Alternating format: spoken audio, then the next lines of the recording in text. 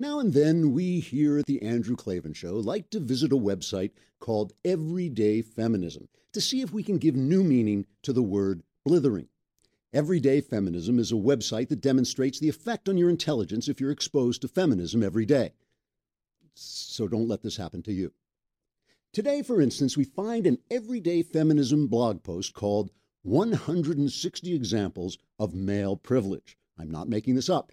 I wish I could read you all 160 examples of male privilege, because watching you claw your ears off with your naked fingers would amuse me in a sort of sick, sadistic way. But in the interest of time, let's just choose a few choice examples to see if we can get you to hit yourself in the head with a claw hammer in the hope of making us stop. One way in which men are privileged, says Everyday Feminism, is that they can, quote, dominate conversations without being judged. EF claims women are perceived as being too talkative even when they speak less than men. Although when that ever happened, they don't say. Also, men are less likely to be interrupted when they speak because something or other. I'm sorry, sweetheart, my attention wandered on that one. Anyway, I'm sure it was really interesting.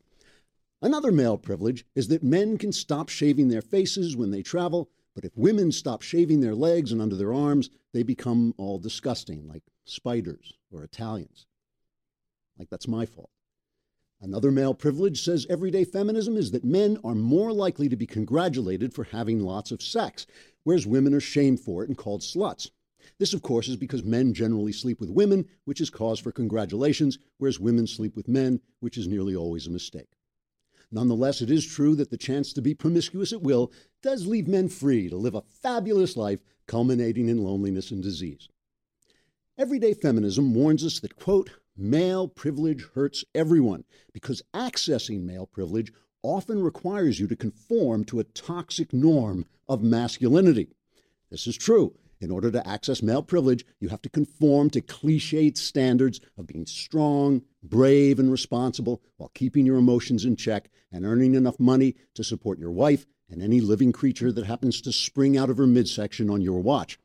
Such male norms are toxic, of course, because they make everyday feminists feel bad about themselves when they become whiny and hysterical over every stupid little thing. Trigger warning, I'm Andrew Klavan, and this is The Andrew Klavan Show.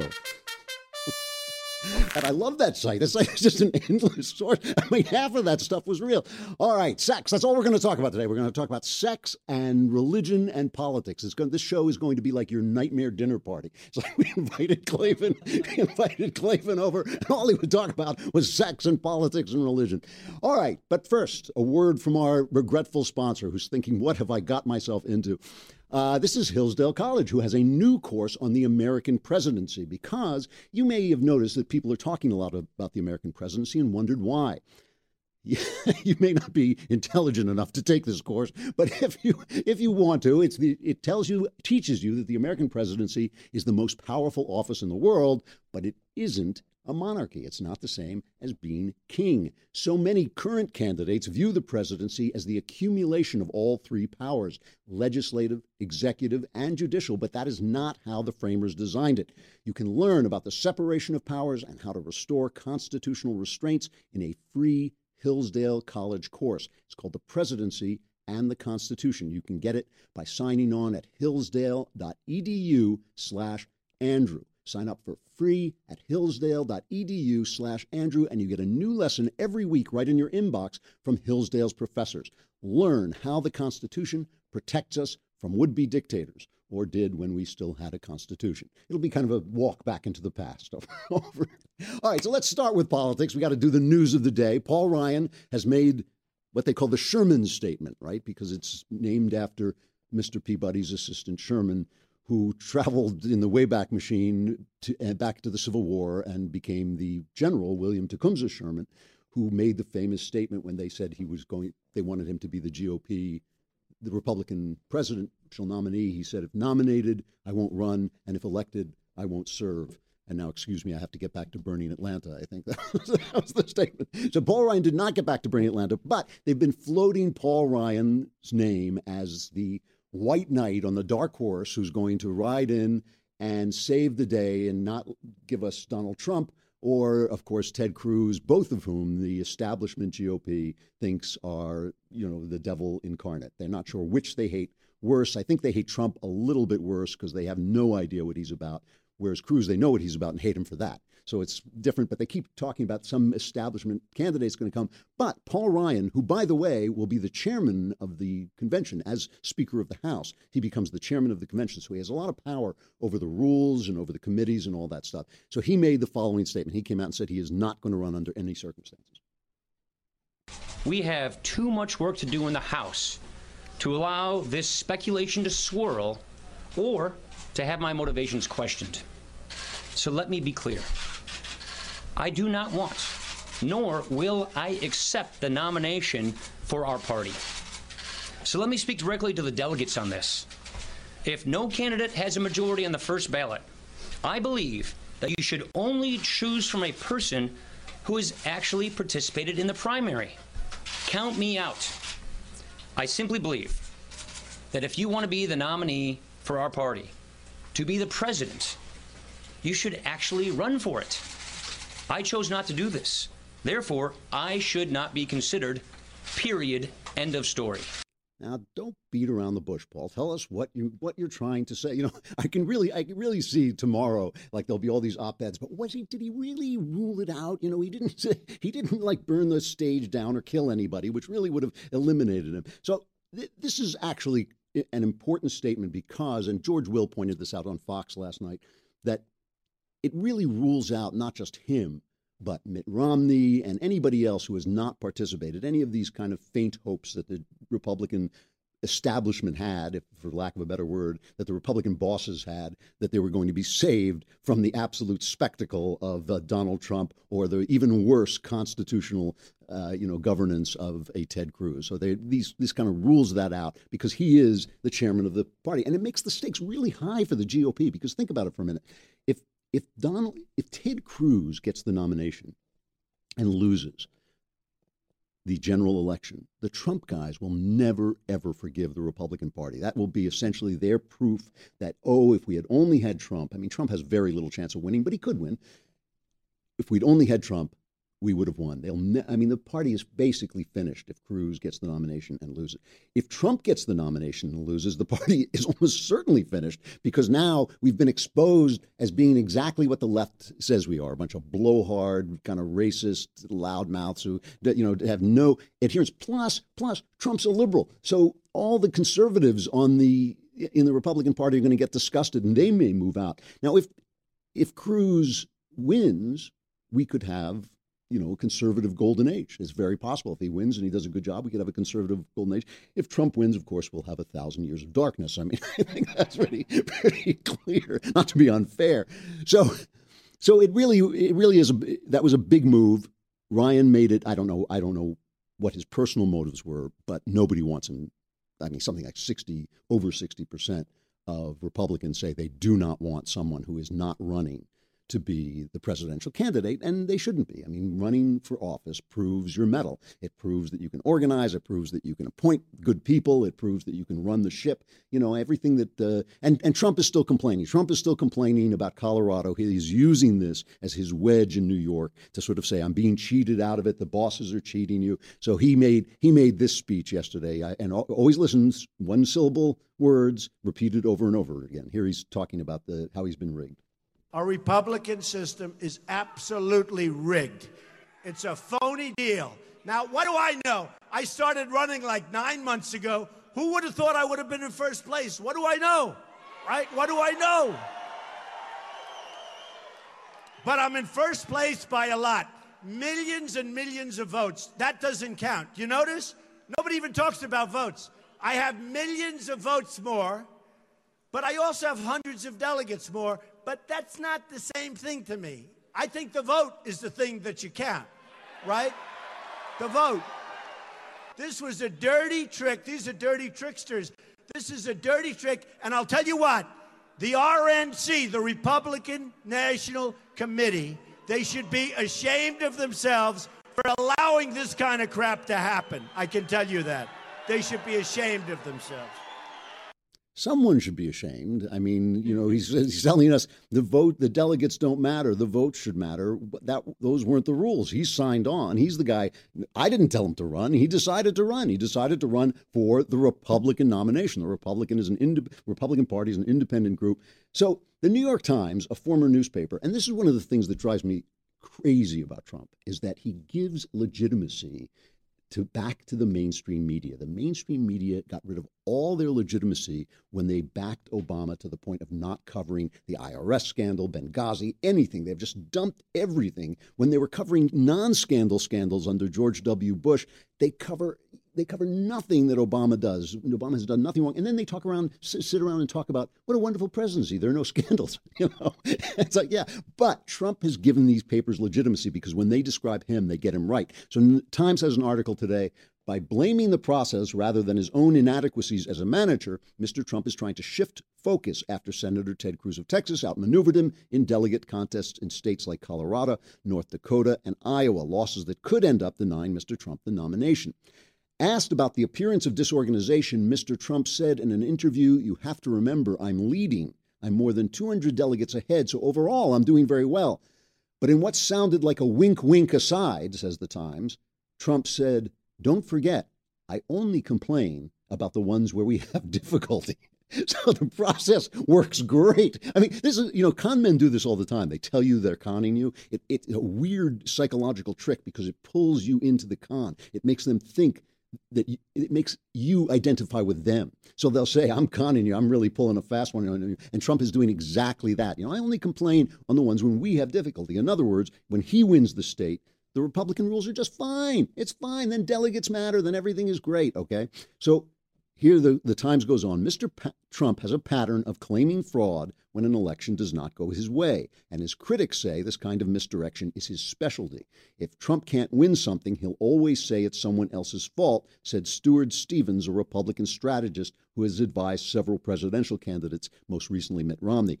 Donald Trump, he says, is a place you go to settle scores. Listen to this carefully. Donald Trump, this is the Republican strategist speaking. Donald Trump is a place you go to settle scores. Trump, that's what he's selling. You've been cheated here. You've been cheated there. And I'll get you yours. Okay. Now, this is all very frustrating because, of course, on the Democrat side, they have the worst candidate on earth losing to the second worst candidate on earth, who may be even worse than she is. Who can tell whether this horrible, screechy felon is worse than this old guy back from the future, back from the 1930s to bring us socialism and save us all. But you know what they're arguing about? I mean, this election, it was ours. It was ours. This election was ours, and we're blowing it. But you know what they're arguing about over there? They're arguing about a joke. Hillary Clinton had an event a few days ago with Bill de Blasio, the communist mayor of New York. And one of the actors from Hamilton, the big hit musical, Leslie Odom Jr., who's black, was on the stage with them. And this is a written skit, okay? And so they made this joke, Clinton talking to de Blasio. "Thanks for the endorsement, Bill. Took you long enough." Oh, snap!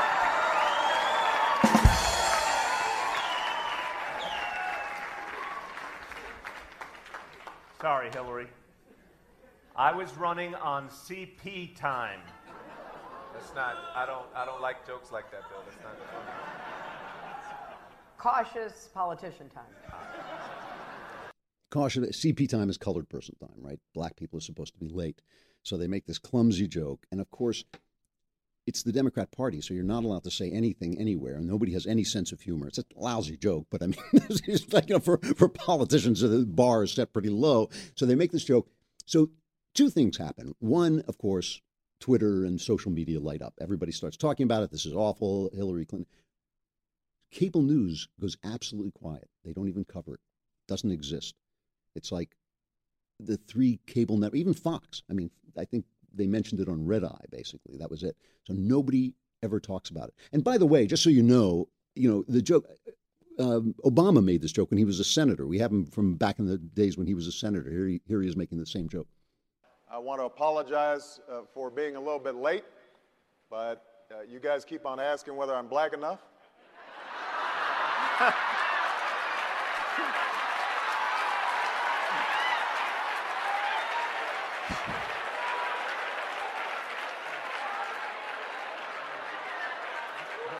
Okay, that's actually a better joke. I mean, it was a better delivery, the whole thing. It was but this gets no coverage at all. And just, of course, play the substitution game. Imagine what would happen if Ted Cruz made that joke. Yeah, I'm sorry, I'm late. I'm running on CP time. I'm moving like the colored people move. You know, I mean, Ted Cruz would be carried out of the election on a stretcher. You know, it's like, what? What did I say? It's the same thing as the Democrats. I take him out of here. We'll kill him. You know, so it's a little bit different. And we're going to get back to why it's different, and that's going to take us to the wonderful subject of sex and God. First, a word from our sponsor, the lovely people at Reagan.com. I always love this part of the show because a picture of Ronald Reagan comes up. You know, it's inspiring. And it's there to remind you to protect your privacy.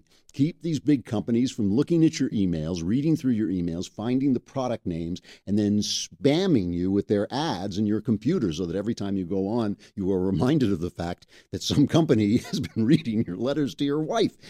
You also want to protect yourself from the government, which is just scooping up everything, like with a bulldozer, just scoops up every piece of information, stores it at the NSA, and then can go search it anytime it wants. But you can take back your privacy in your emails by getting an email address at Reagan.com. You get your name at Reagan.com. And if your name doesn't happen to be your name, you can get something else at Reagan.com. It's your private email address that will now proudly bear President Reagan's name with every email you send. And that should annoy everybody you know if you hang out with the kind of people I do. But you also will know that your emails will never be scanned or shared with third parties. It's just between you and the people you send your email to. So go to ReaganPrivacy.com right now and secure your personal private email address, and you get 2 free bonus months. You get 2 months free if you go right now to ReaganPrivacy.com. Okay, so how come the Democrats don't get scored when they make CP jokes? They make, the slow colored people jokes, you know. It's kind of unbelievable when you think about, like, if a conservative commentator says, it was a dark day when Obama was elected. It's like, you said dark, and, Obama is half black, and that's, you're a racist. But these guys say, well, colored people are slow, they're kind of shiftless, the colored man is kind of, it's like nothing. It's like, get it. It's okay. And they always have the same excuse. Well, they have a long history, a long career of helping the black man, and so they're, we know that they didn't mean to say anything untoward.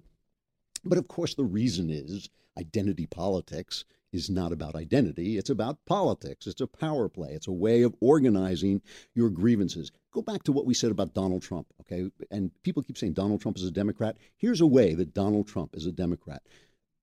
The Democrats are all about your grievances, okay? They're all about selling you the fact that you have been gamed. Remember just what the guy said about Donald Trump. You got cheated, I will get you yours. You got cheated, I will get you yours. The Democrats never say to you, pull yourself up, get yourself together. They always say to you, you've been cheated, I will make it right. Same as Donald Trump, same thing. It's the system is rigged. Every time you hear Trump say this, you can just hear it's the same as Hillary saying, the system is rigged, I can make it right. It's been rigged because you're a woman, it's been rigged because you're black. And the way we're going to make it right is by taking stuff away from the other guy. Just like we started, your male privilege. You have to give up your male privilege. Well, why don't you have to, why as a woman don't you have to invent an airplane? Why don't you have to invent a new kind of computer? Why do I have to give up anything? Why don't you just raise yourself to my level if that's what you want to do? I mean, if you really think I'm above you, why don't you raise yourself? Think about the people who have been really successful, races, if you want to organize people by races, Jews, Koreans, you don't hear Koreans going, oh, the people, the people who are non-Koreans, they go build a store, work in the store 20 hours a day. Their children work in the store 20 hours a day. And then their children go off to school and get PhDs because they're not asking for other people to be taken down. They're making themselves stronger rather than trying to make the other guy weaker. And that's what identity politics is all about. Identity politics is all about grievance. So you have to keep finding aggrieved people. And the easiest way to find aggrieved people is between the genders, between women and men, because women and men are actually different. They actually have different capabilities and different desires, and they want different things. And all this talk you hear about women not getting paid, I think wasn't yesterday Equal Pay Day? Women are equally paid. but they do different stuff. They go home more, they get pregnant and stop working. They don't go into the same kind of high, stress jobs that guys go into. And so they get, there are people now complaining that women athletes get paid less. It's because nobody watches women's athletics. I'm sorry, they just don't. Men are more interested in athletics, and men pay attention to men's athletics. And so women, of course, they get, there's no like magic reason why women are getting paid less. They get less attention. They get less audience. So all of this kind of boils down to sex becomes the easiest thing to get people ginned up. And people obviously get very excited and very interested in sex. So now they're talking about transgenders. If you are a guy who puts on a bra and a wig and a dress, you're now a woman. You're now, and if you're not, if people won't say you're a woman, then they're offending you. They're being evil. And here's what really fascinates me about this, because I've thought about this a lot. I wonder, why is it that the people who end up defending male-female identity and male-female are always religious people? What is there about God and religion that makes people kind of cling to this idea? Now, every time I talk about religion, by the way, I just want to start off by saying this. Every time I talk about religion, people get annoyed at me, okay? And I get letters. Some of the letters I get are very nice. I have a rule about not debating religion with people I don't know over emails. I don't get into theological debates over emails. But some of the letters I get are really, really pompous. They say things like, you know nothing about Scripture, which just, by the way, happens to be untrue, okay? That happens to be untrue. I actually know quite a lot about Scripture, but I do read it differently than some churches do and some religions do. But they say, if you only knew, if you were only wise, if you only read more, if this kind of pompous stuff. And the first thing that always strikes me about that is, like, is that a good advertisement for God when you're a pompous ass? When you're like a superior, supercilious, pedantic, is that really bringing people into the fold? But the other thing about it is what they're really saying is they're not talking about Scripture. They're talking about interpretation. For instance, and this will really, boy, this will annoy you. There's nothing in the Bible that says marriage is between one man and one woman.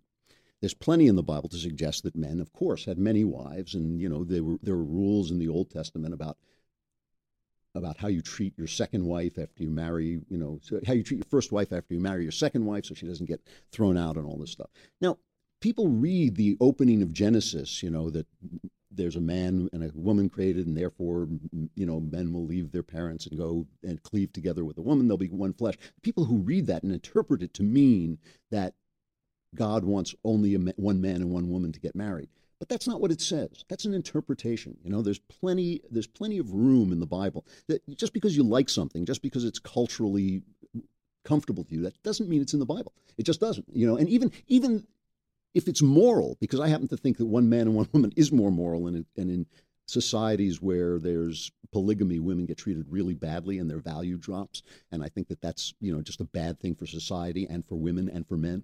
But that doesn't mean it's in the Bible. So when I'm talking about my interpretation, my inner light interpretation, which, may be wrong, but it is what it is.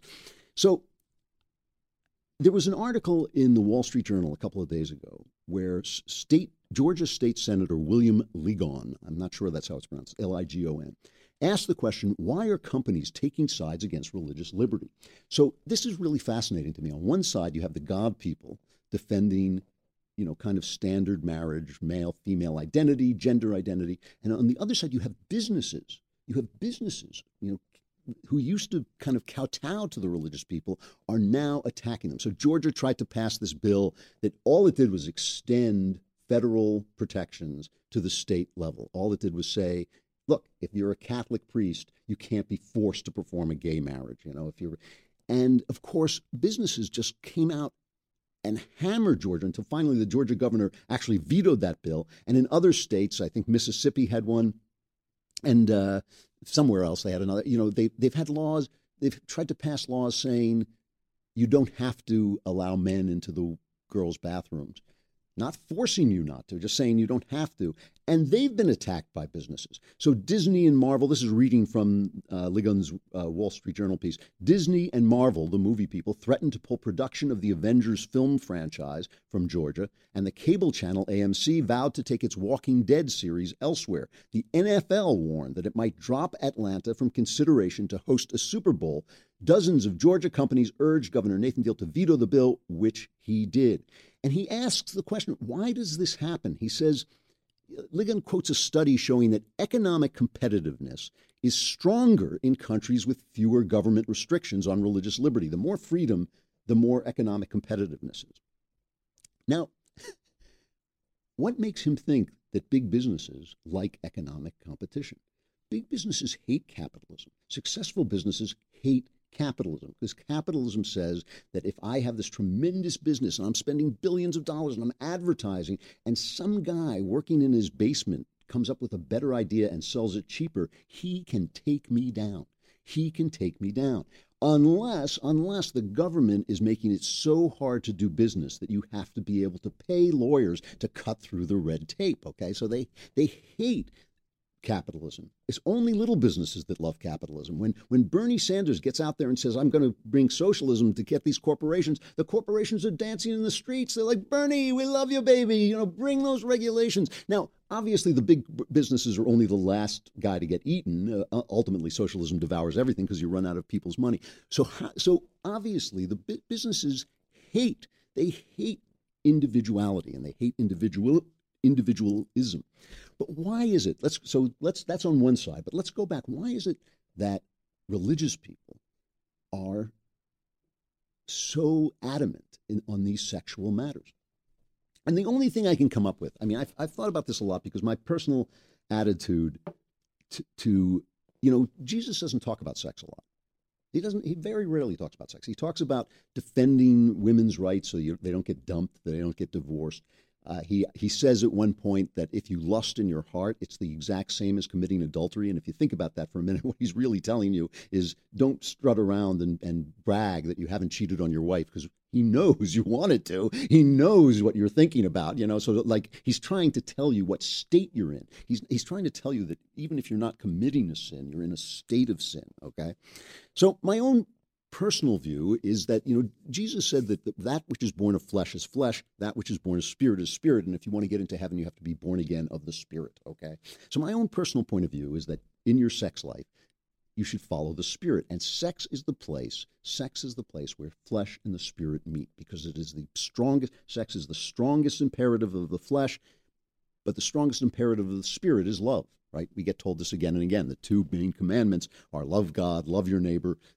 St. Paul said there's faith, hope, and love, and the greatest of these is love. So the two, both your spirit and your flesh, are desperately desiring the same thing at the same moment, but they want to do it differently. The flesh just wants to satisfy the flesh. The spirit wants to satisfy the spirit through the flesh, okay? What religious people, I mean, I have a very, very loosey-goosey idea of how people should live. Basically, I think the Bible is full of good advice on how I should live my life and no advice on how I should judge other people's lives. This is another thing that people write me about all the time. They keep saying, no, you have to, the Bible said that you have to judge people. And I keep saying, I don't know. That's not the way I read it. It does say, judge not unless you be judged. It seems kind of definitive to me. I think that when people follow their spirits, when people live in their spirits, they become independent. They're ready, if you fully live in your spirit, you're ready even to die to defend your freedom.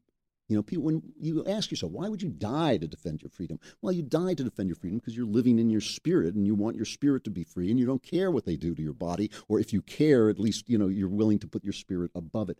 And that's bad for business. That is bad for business. Marvel and Disney can't make crap entertainment that degrades people if they're living in their spirit. The NFL can't sell what they sell. The garbage halftime shows they foist on their audience, they can't sell it if you're living in your spirit.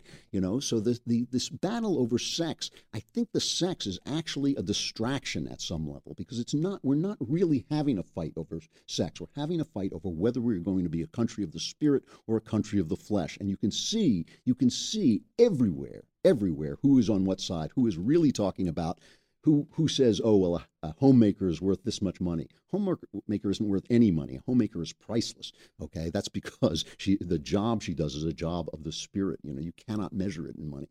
So who is talking about the spirit and who is talking about the flesh? Yesterday, somebody said on Twitter that I went the full Shapiro when I was talking about the future, but I wasn't trying to be depressing when I said all these challenges are coming. I don't think these are bad things. I think the bad thing is what you do, is the choice you make, okay? There's going to be robots you can sleep with. It's your choice, okay?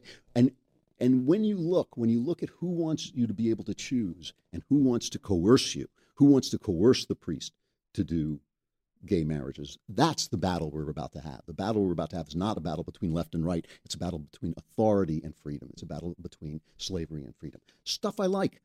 Bad movies that are good, okay? So what have we done? We've done Point Break and Roadhouse. This one is coming out of, I should say, right field. It's actually not coming out of left field. It's coming out of right field because I know you've never seen this movie. I will bet you there are 10 people listening today who have seen this movie, okay? Big Jim McLean. And Big Jim McLean is a John Wayne movie. And you remember the House Un-American Activities Committee? They were they're sometimes confused with Joe McCarthy, but McCarthy was in the Senate. This was a House committee investigating communist infiltration. And one of the places they were investigating communist infiltration was in Hollywood. And the famous Hollywood 10 in the late 40s were sent to prison, some of them, for taking the Fifth Amendment, for not answering questions. They were held in contempt of Congress.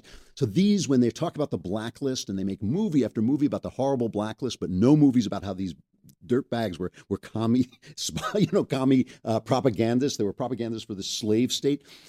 John Wayne goes out and makes a movie in the early 50s in which he plays an investigator for the House Un-American Activities Committee tracking down communists. The movie is terrible. It didn't do badly. It didn't do well. I mean, Wayne was one of the huge stars.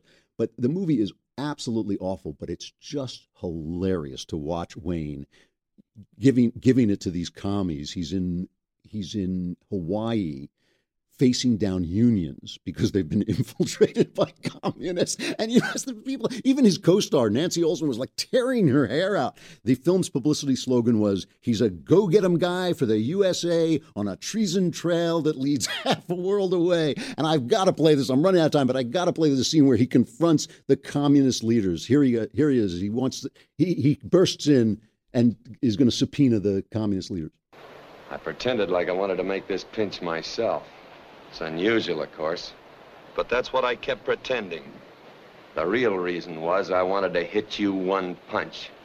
Just one full thrown right hand.